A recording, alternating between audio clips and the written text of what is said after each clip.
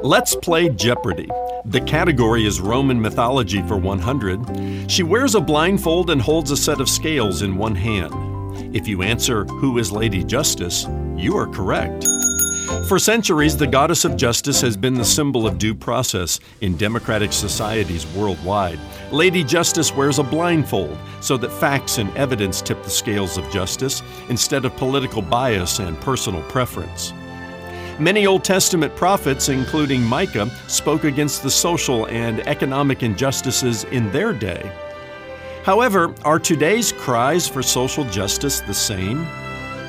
What we need today is biblical justice, not a skewed version of justice that puts real due process in jeopardy. I'm Ron Jones, and this is Something Good.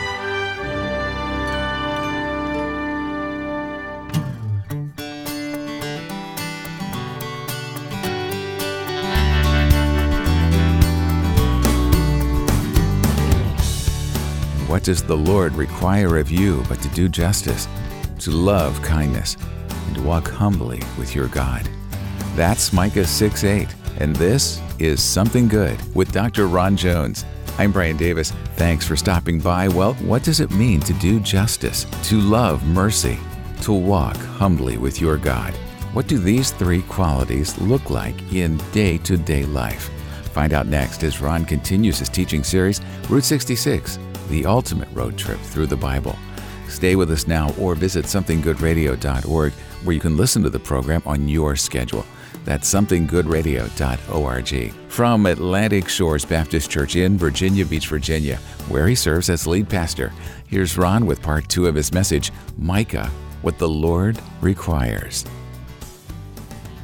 There are times that we can all look around and just get frustrated with the national leadership that we might have, or the local or the state leadership that we might have. God's ultimate answer to that is the Messiah. He established His kingdom in our hearts 2,000 years ago, but He is coming back to establish His physical rule on this earth for 1,000 years, the Bible says, and all into eternity. The government will be upon His shoulders. And all of that the Bible speaks about. Well, that finishes up kind of chapters 3 through 5. And that brings us to the third major section of the book of Micah, chapters 6 and 7. Like Isaiah chapter 1, the last major section of Micah opens with a lawsuit against Israel. Israel has broken covenant with God, a recurring theme throughout the Old Testament prophets, major and minor prophets. And this brings us full circle to Micah chapter 6 and verse 8, and what the Lord requires of us. But let's back it up to chapter 6 and verse 6 and get a running start to this central verse of Scripture. With what shall I come before the Lord and bow myself before God on high? Shall I come before Him with burnt offerings, with calves a year old? Will the Lord be pleased with thousands of rams, with 10,000s of rivers of oil? Shall I give my firstborn for my transgression, the fruit of my body for the sin of my soul? The prophet is asking, how do you approach the Lord? Lord, what do you want from us? Verse 8, He has told you, O man, what is good. And what does the Lord require of you? But to do justice, to love kindness, and to walk humbly with your God. You see, the verses leading up to it, Micah is describing meaningless religious ritual. That's not what the Lord wants. He doesn't want you to show Him your Sunday school attendance record. He didn't want you to show Him, I was baptized 3 times, once at this church, once at this church, and over here. Once they sprinkled a little bit, and then they dunked me under, I'm not saying there's anything meaningless about baptism, but it can become meaningless, as it did to ancient Israel. The burnt offerings. Oh, Lord, I brought you a calf just a year old. Well, that was the one, was blind in one eye, and his nickname was Lucky. But besides that, Lord, I brought you, meaningless religious ritual that had no connection to how they lived their lives. He says, I don't want your meaningless ritual. I want you to do justice, love kindness, and walk humbly before me. Isn't that simple enough? Let's start with kindness.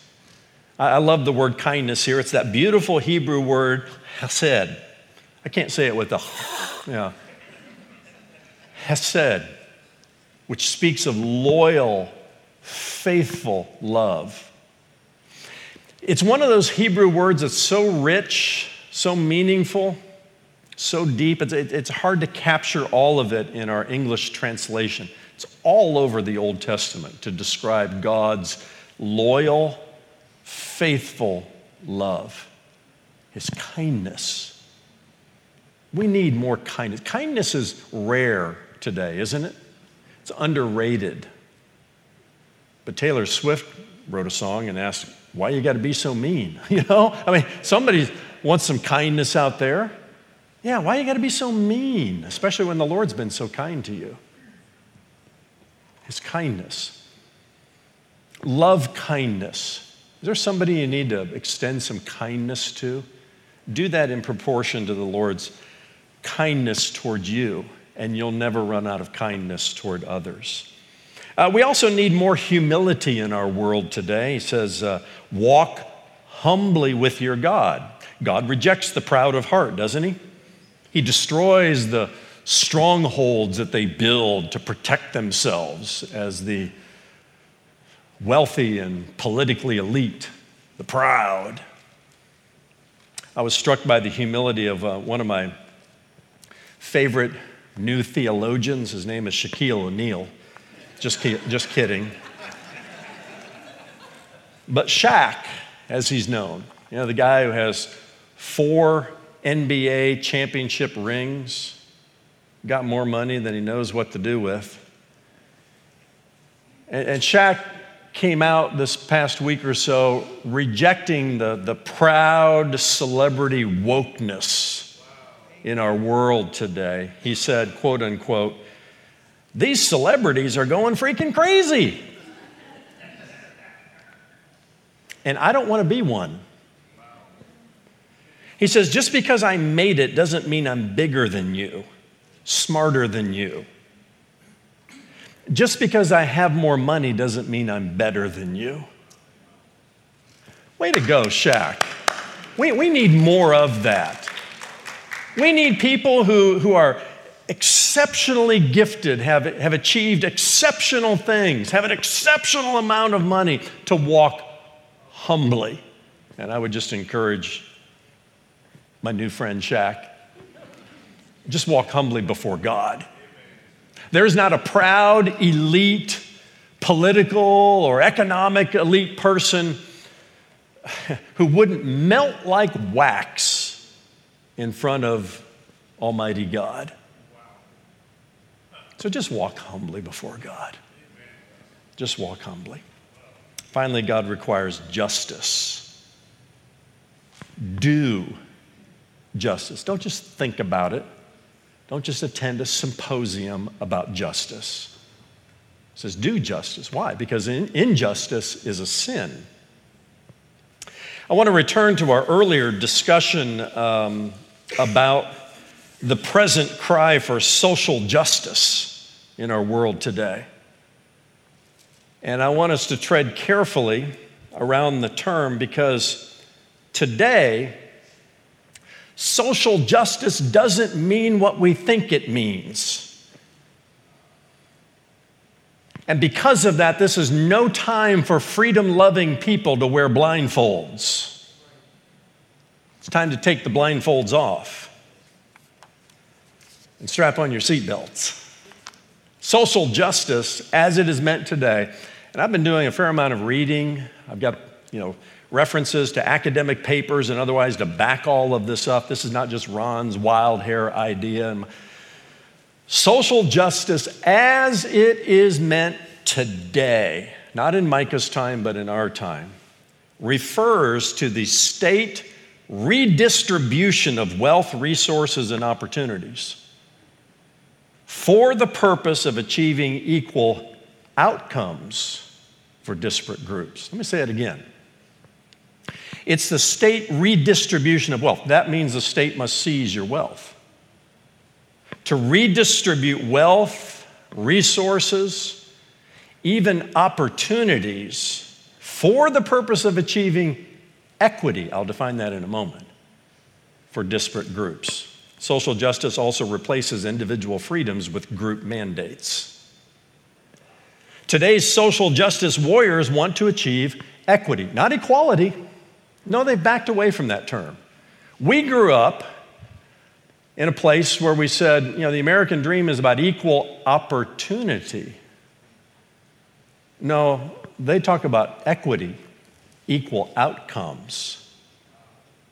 Now, the aim of socialism and communism is not equality, it's equity. It's not equal opportunity, it's equal outcome. That's the aim of socialism and communism. Whereas free market capitalism, and you can like it or not, but it is the American way, offers an equal opportunity for all who desire to work hard and chase after their version of the American dream. Different outcomes result from free market capitalism because, let's face it, different people have different skills, they have different abilities, they have different aspirations. I can want all day long to play in the NBA.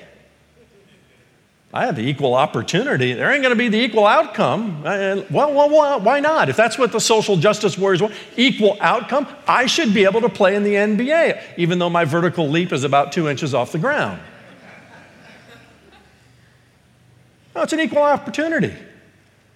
I can practice, I can work hard, I can try out. But there are different skills, different aspirations that people have. That's the world in which we live.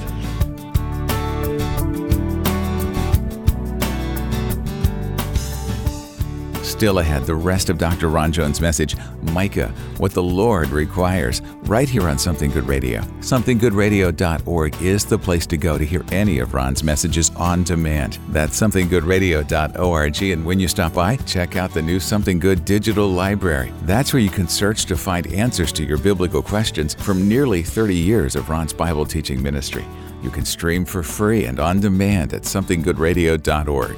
For your gift to Something Good Radio today, Ron wants to bless you with a new digital resource that goes along with the series you're hearing now, Route 66, The Ultimate Road Trip Through the Bible. Ron has written an ebook based on the 12 minor prophets of the Old Testament, Hosea through Malachi, and it's our gift to you for your generous gift to Something Good today. Donate online at somethinggoodradio.org. That's somethinggoodradio.org. Or mail your gift to P.O. Box 6245. Virginia Beach, Virginia, 23456. You can also call our offices at 757-276-1099. And now, let's get back to Ron as he shares the rest of today's Something Good Radio message, Micah, What the Lord Requires. Different economic or education outcomes are not necessarily the result of injustice unless the fight for equality fails, and we need to fight for equal opportunity, regardless of what you look like or where you came from, or your economic status. However, none of what social justice warriors are fighting for today has anything to do with biblical justice. And where we are in the 21st century, 2,700 years after Micah of Moresheth came upon the scene as a biblical justice warrior, we need to understand the difference between what is meant by social justice in our day and what is meant by biblical justice. We must contrast the two.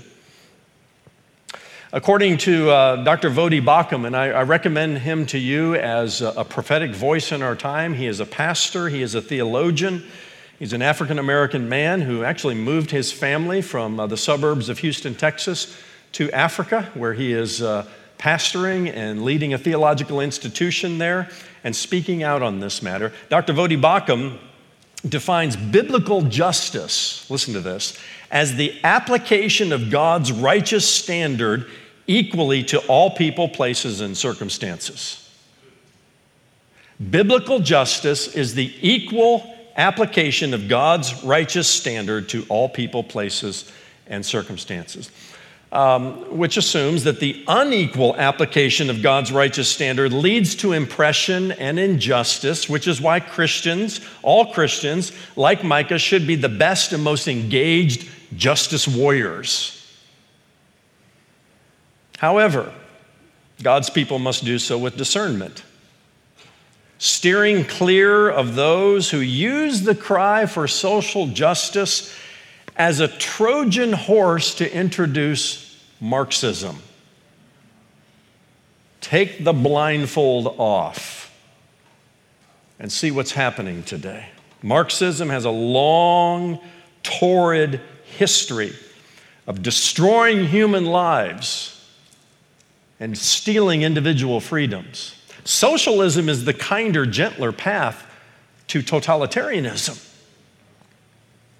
But even in the name of socialism, look it up, young people. You weren't taught this in your history classes. Just Google socialism and lives destroyed. Tens, if not hundreds of millions of lives destroyed. Now, before you start typing that email or text message to me saying, Pastor, I don't like it when you get political. I ain't getting political. This has nothing to do with politics. When you talk about a system, a godless, evil system of governing lives that destroys human life, not theoretically, but has actually destroyed human lives and stolen individual freedoms, that is a moral and spiritual issue and must be addressed from today's pulpits. I've been looking for an opportunity. Micah of Moresheth gave me that opportunity.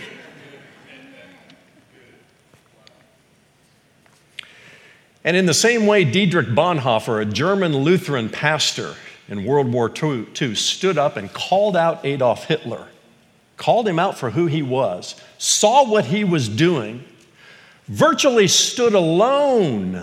Why? I mean, where were his clergy colleagues? They went silent. Why, you ask? I mean, how could they do such a thing? They got their paychecks from the German government.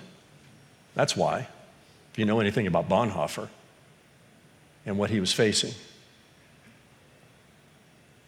But he called out Adolf Hitler. He was right. He was also executed by the Nazis 2 days before the end of World War II. But we need more Bonhoeffer. This is a Bonhoeffer moment, friends. For pastors, for spiritual leaders, for anybody who has a voice, big or small. You don't need a platform like Isaiah. You might be a Micah or Michelle from Moresheth. Use whatever platform you have. Take the blindfold off. Understand the times in which we are living. The poor and the weak who are oppressed, they need voices. But the answer is not socialism and communism. That brings more oppression, not theoretically, but in fact and in history brings more oppression to the poor and the weak and to every one of us. Got to land the plane here. I'm looking at the time. Let's play Double Jeopardy. Are you ready for this? This time the category is Prophets for 1,000. There's a lot at stake here. Are you ready? He was a justice warrior from a small town who told us what the Lord requires. If your answer is Micah of Moresheth,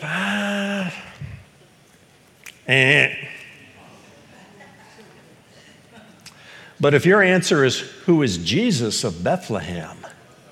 Now you're listening to the prophetic voice of the Old Testament minor prophets and major ones too.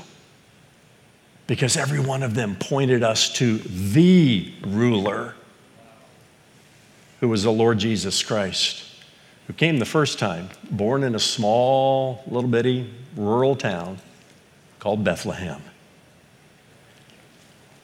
He died on a cross for our sins. He was buried. He rose again on the third day. He ascended to the Father. And before he left this earth, he said, I'm coming back. And we wait in faith for his return, don't we? Yes. And when he comes not as the suffering servant, but as a ruling shepherd. Defeats his enemies at the Battle of Armageddon and establishes his millennial kingdom on this earth for 1,000 years, and then on into his eternal kingdom forever and ever. Amen. I say, even so come, Lord Jesus.